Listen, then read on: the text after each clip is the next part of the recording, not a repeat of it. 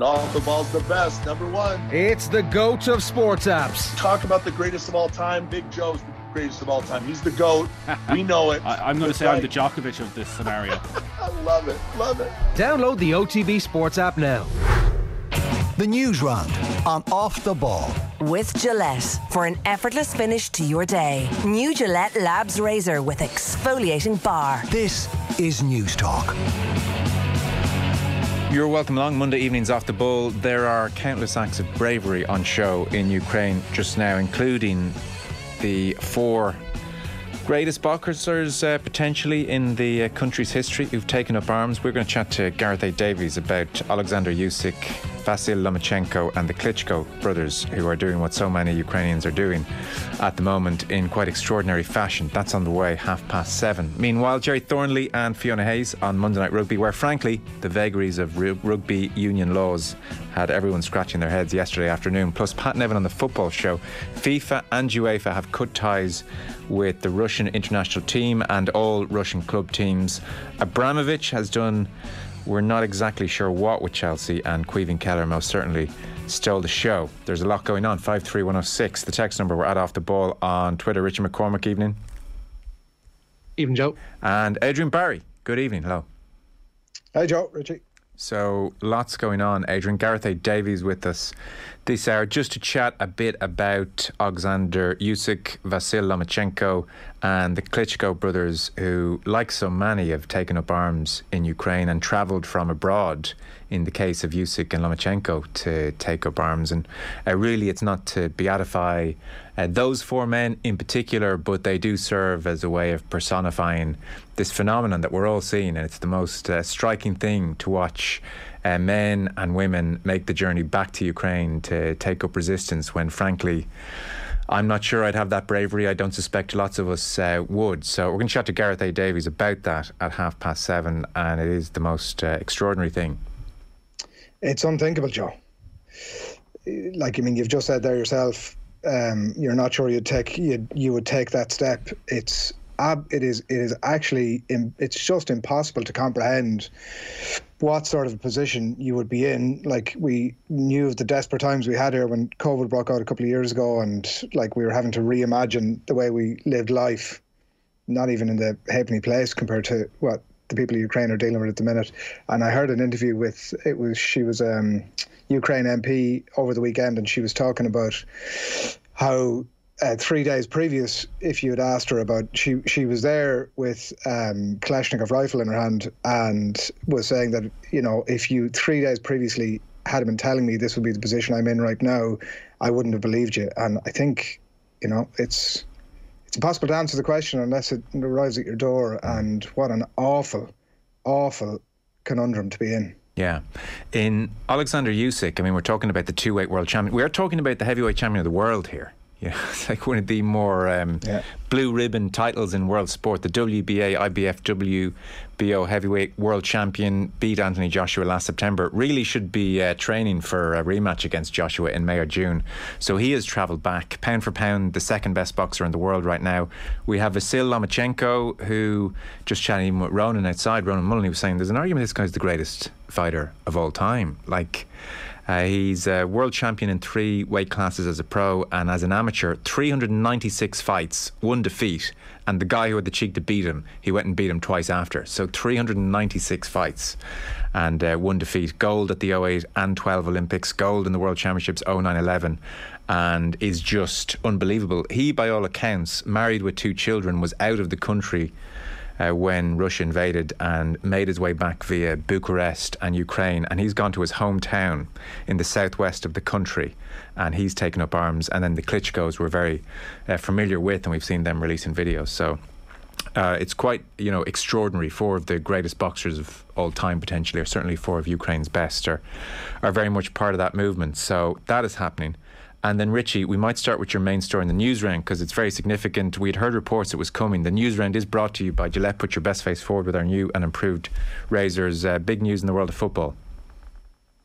Yeah, FIFA and UEFA have suspended all Russian teams from their competitions effective immediately. The decision follows an IOC resolution to bar all athletes from Russia and Belarus from competing in international sport. It means Russia will not be able to play in next month's World Cup playoffs. They were due to play Poland. Spartak Moscow have been expelled from the Europa League, with RB Leipzig through instead to the quarterfinals. A decision on Russia's involvement in this summer's Women's European Championships will be made at a later date.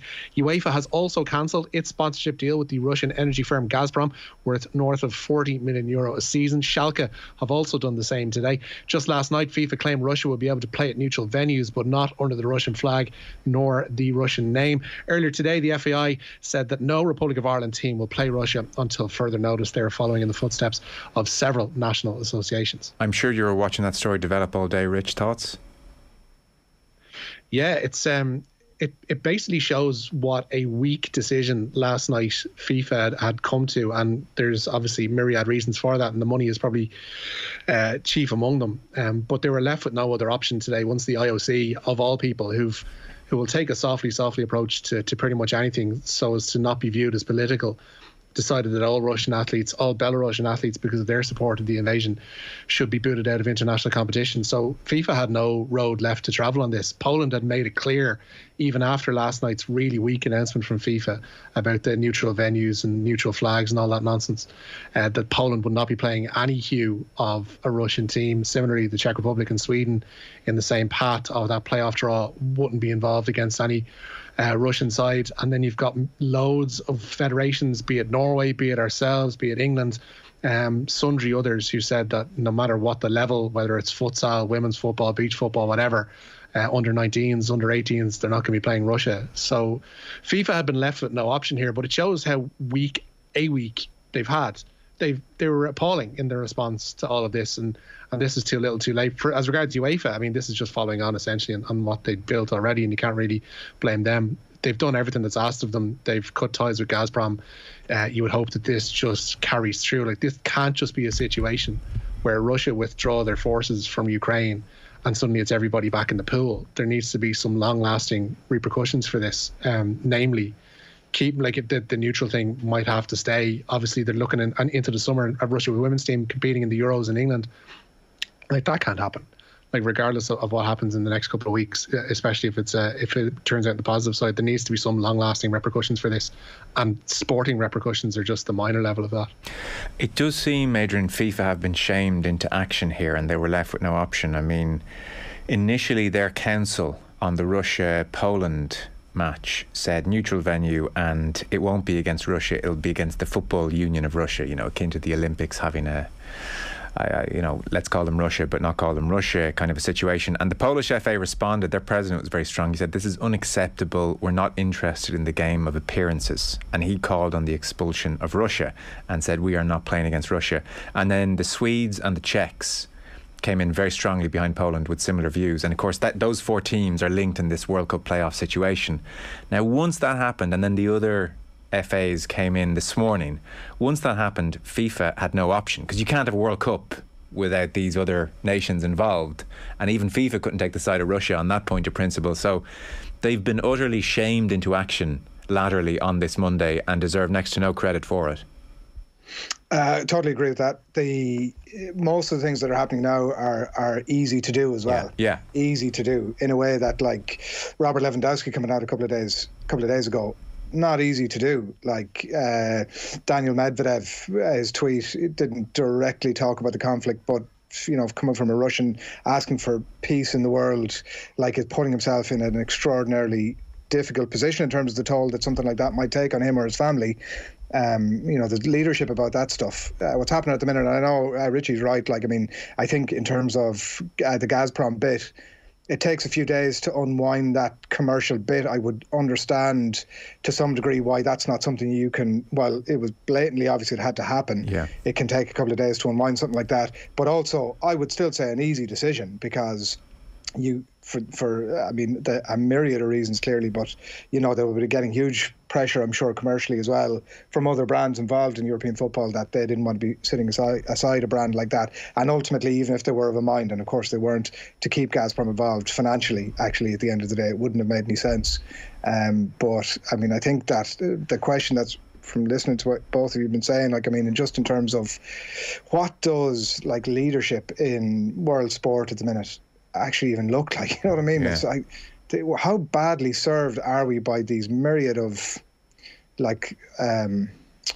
leaders in inverted commas that we've had. We talk about football and it's not certainly unique in that way, but I mean FIFA were sort of in a position where, like Richie said, they come out with this like really watery sort of comment about it, almost leaving it to the point where Infantino gets to turn around to his mate and go, listen, old pal, I did my best for you, I hung out as long as I can, even for somebody as reasonable as me, as opposed to showing a bit of leadership in like, I don't know, that whole bit for me is so, you'd despair by it, really. Yeah, I think that's a great point, Jan.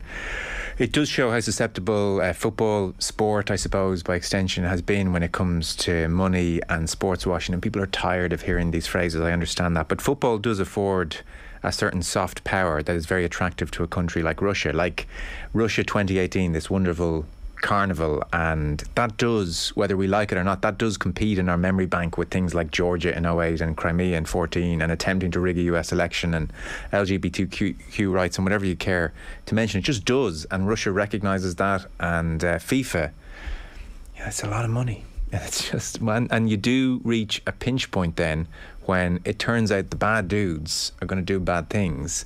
Your morality is compromised, and for FIFA, for the IOC at times, it's badly compromised, and none of us are surprised. Like, we all understand what's happened here and how complicated Gianni Infantino's life has been over the last week, but we don't have to respect it. We don't have to think it's a good state of affairs. Football sport just follows the money, takes the money, and then when bad things happen, it gets tricky. The only area I'd have some sympathy is probably not the right word, but just level of understanding with FIFA is, to be fair to them, Richie, for whatever reasons, they have had a long history of being very wary of adjudicating on politics and conflict. So for instance, what's been thrown at them now is, well, hang on, okay, so Russia get banned, what's with the Saudi Arabians and Yemen? Why not that conflict? And I think FIFA have always been wary of trying to go down that line, because when you get into the greyer areas, it does get very tricky, and I can accept that to a point as well.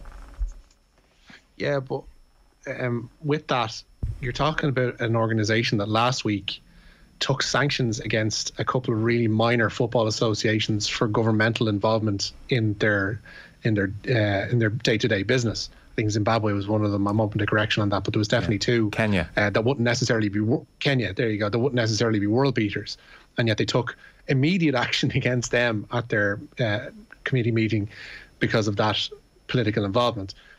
Similarly, you have others, like I was following the Chris Hughton saga with Ghana recently, pretty closely, and their government is directly involved, or was directly involved in appointing their management team. So FIFA have a real, we'll take this, we won't take this. They'll get involved when they want to. They won't get involved when it suits them, and they've been really weak on this. I keep going back to that word, but it's true. Like, when you look at Infantino's press conference when Rob Harris put that question to him last week about would he be withdrawing the order of friendship from Vladimir Putin over his involvement in the Russian invasion, and he gave another wishy-washy answer, and he says, we like to stay out of political matters and all this.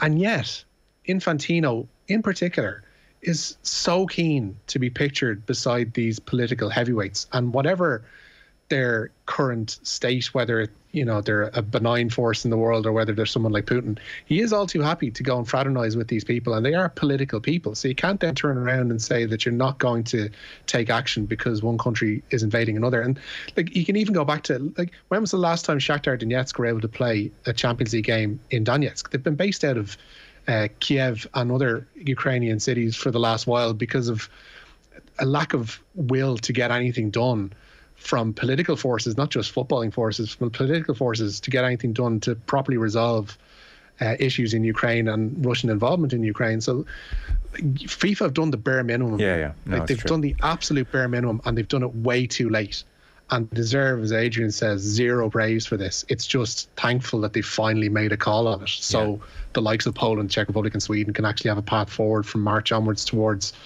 Qatar of all places in the winter. No, I agree with you. Look, when I asked that question, I was really like Mike Lowry passing the ball to James Lowe when I was on a hat trick. I was just setting you up.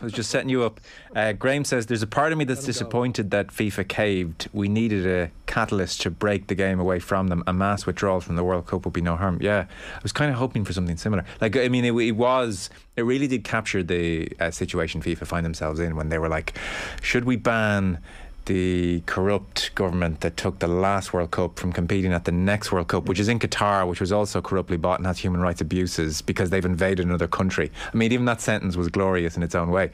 Lomachenko is pound for pound one of the best fighters there has ever been, says Tony. So that is the situation in FIFA and UEFA. There is football this evening. Yes, Adrian? Can I just, like, one thing, sorry, that struck me from this whole thing, that, like, Russia have spent, and sorry, the point about sports washing, is this the point where, as a sporting public, we've woken up now to this, that we're not going to accept this anymore?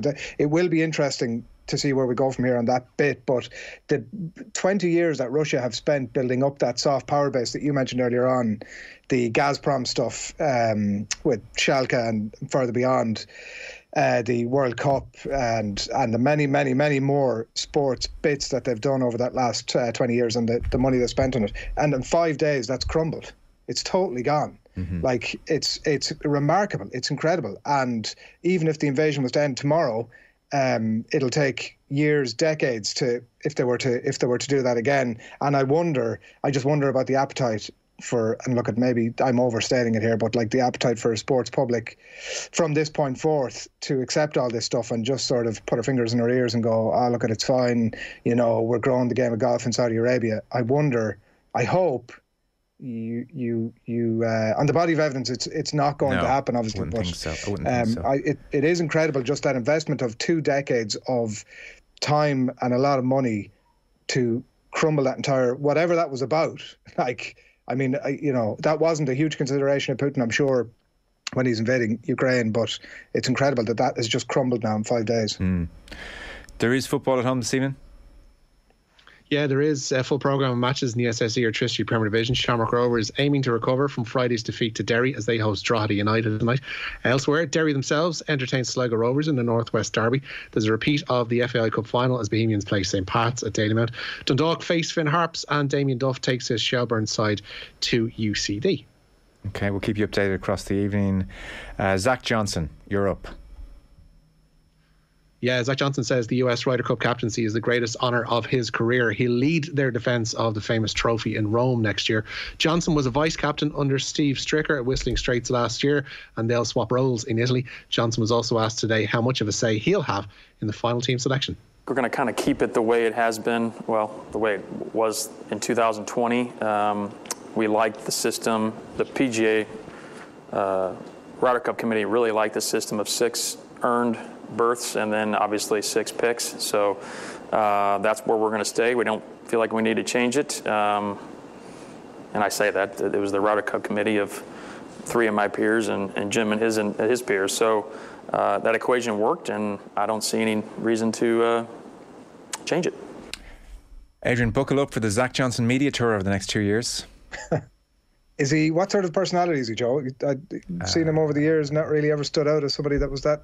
I think he's, I mean, I don't want to use the word interesting, but in that space. No, it wouldn't be interesting. I think he's a smart enough guy, and his press conferences generally were pretty good. I was there at St Andrews. Like, he's one of the more underappreciated golfers when you think his 2 majors came at Augusta and the Open at St Andrews. They're kind of 2 iconic places to win. Very religious man, devout Christian, so that'd be a big part of his thing.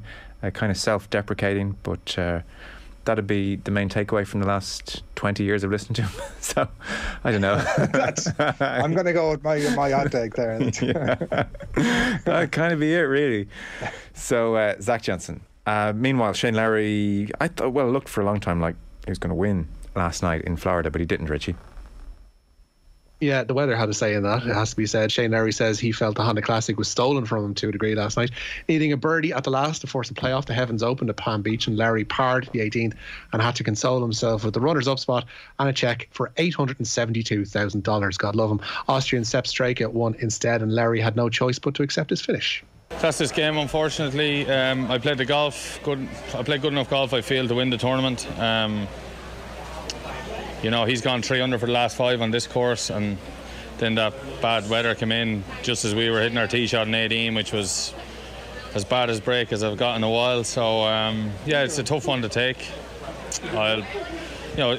It is. There is obviously a lot of positives to take from the whole event. I probably played some of the best golf my whole career this week, I feel, around a very tough golf course, and I'll take that into the players, and hopefully I can have a good week there. Now, I kid you not, listeners, a couple of weeks back I was talking rugby with Adrian Barry. He's my oracle. I go to him and just see any trends in the game I should be aware of, and he said, listen, hasn't been talked about much. I just feel World Rugby Law 3, paragraphs 13 to 20, I feel there's something there which could come a cropper. Just keep an eye out. That's all I'm saying. And lo and behold, Richie.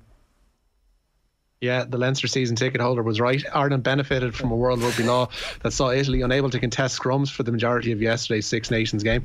Debutant Michael Lowry ran in a pair of tries and a 57 points to 6 bonus point win at the Aviva.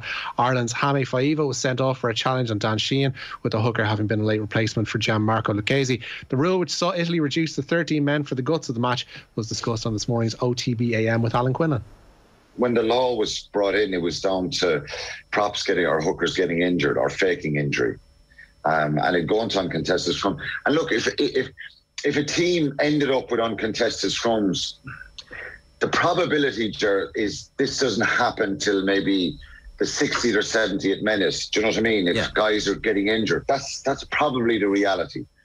So if you to play the last 10 or 15 minutes with 14 men, you're not really going to be going crazy over that if the law was adopted in for the reason it's brought in.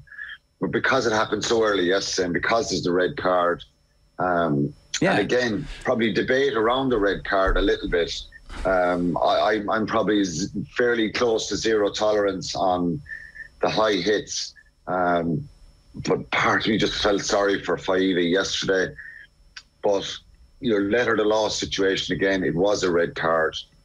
Some argue that maybe he was a little bit harsh. I think if he gave a yellow for that yesterday, it was one of those ones where if the referee gives a yellow, Ireland are not going to be up in arms after the game over it. But it just made it a whole farcical situation. Rumours abound, Adrian, that you were so upset you flipped the cheese board over and stormed out of the room. Things got that desperate. That's awful. That is shocking. I'd Vinny Perth the other week on OTBAM giving me guff about the cheese boards. This is getting out of hand. For any new listeners, Adrian Barry does not watch any rugby matches without a cheese board. No, sorry, Leinster matches. Leinster matches and Ireland. It's a big game. If I have the cheese board out, Joe, and I had no cheese board yesterday, and how thankful was I that I hadn't. Oh. What a disaster! I can't remember a Six Nations game where they have the life drained out of it so quickly, and look at all the Italian captain. Obviously hadn't a clue himself. He was like the rest of us, going, what this doesn't make any sense, and it just didn't. It was mad. But I will say that at least it made the switching over to the cup final easy. Sorry, Joe, but it did. No, that's fair enough. Because I initially, even just watching the studio, there was some confusion, as you might imagine, because I don't remember seeing something like this before. And we were looking at this referee who's in his 20s, he's a very young referee, and he's Georgia in his first ever Six Nations game. You're not anticipating this kind of a scenario, I'm sure. I'm sure his head was spinning when the players were saying to him, no, you've got this wrong, we'll just make a change. And I think even Peter O'Mahony wasn't quite sure what the rationale was either. So I was almost happy for him he was proven correct, but then they'll have to do something about the law, maybe some kind of clause of some kind, I don't know what. In for the right reasons, but just the wrong outcome. And definitely whenever the end of season sort of referee awards are ongoing and they get sort of stinker of the year decision to have to make award, he definitely gets. I didn't realise he was that young. Actually, that's. I presume in the studio you were. Was there? I mean, you want to be portraying any confidence here, but was there somebody in the room who was like, no, hang on a second, lads, I got this one. No. Right. Sure, like the blank faces all around. Obscure. Yeah. Too busy sipping the coffee and eating the chocolate. Eating the cheese boards. No, there was a degree of that rings a bell, but like not confident enough to go on national television and explain. Like, I'll be honest, I'm reasonably happy that it happened in the 19th minute and not the 39th minute, because it could have been an interesting halftime discussion. No, I just think it's so unusual for it to happen, so we weren't entirely sure. Now, GAA, Richie. Before that, Joe, breaking news. It was prone to happen on the show. Jesse Marsh has been confirmed as the new head coach of Leeds United. He signed a contract through to the summer of 2025, Leeds say this evening, and he of course replaces Marcelo Bielsa, who was sacked in the wake of Saturday's 4-0 defeat to Tottenham. So Jesse Marsh will be in the dugout for Saturday's game with Leicester. Hard to think, Adrian, of a sacked manager getting so much love from all the fans. I just guess you can't keep being whacked 5-0 every week.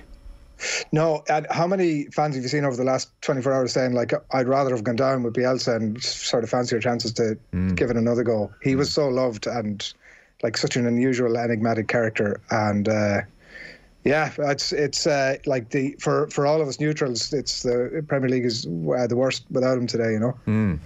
So GA, Rich. Yeah, a lot of refixtures going on. GA confirming refixture details for those Allianz Football League games postponed due to inclement weather on the weekend before last. The 2 Division 3 matches, Westmeath and Longford, and Fermanagh versus Laois, will take place this coming Saturday. Galway's Division 2 meeting with Offaly in Salt Hill is penciled in then for Sunday, and the Division 4 clashes involving Sligo and Cavan, as well as Wexford's encounter with Tipperary, have also been rescheduled to Sunday. Meanwhile, Dublin's search for a first win in this year's Allianz Football League continues. They remain rooted to the bottom of the Division 1 table, following a 112 to 12 point defeat to Kildare yesterday in Newbridge. Elsewhere, Kerry continued their good form with a 3-14 to 112 win over Monaghan, that in Inniskeen, and at Dr. Hyde Park, Mayo finished strongly to beat Armagh 15 points to 110.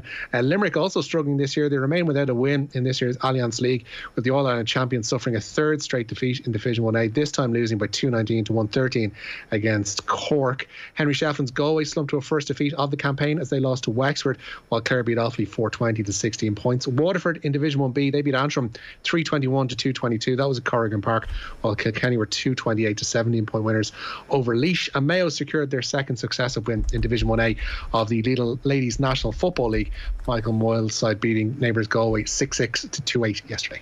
Very good. Richie McCormack, thanks for that, appreciate it. Nice one. And Adrian Barry, thanks Adrian. Thanks lads.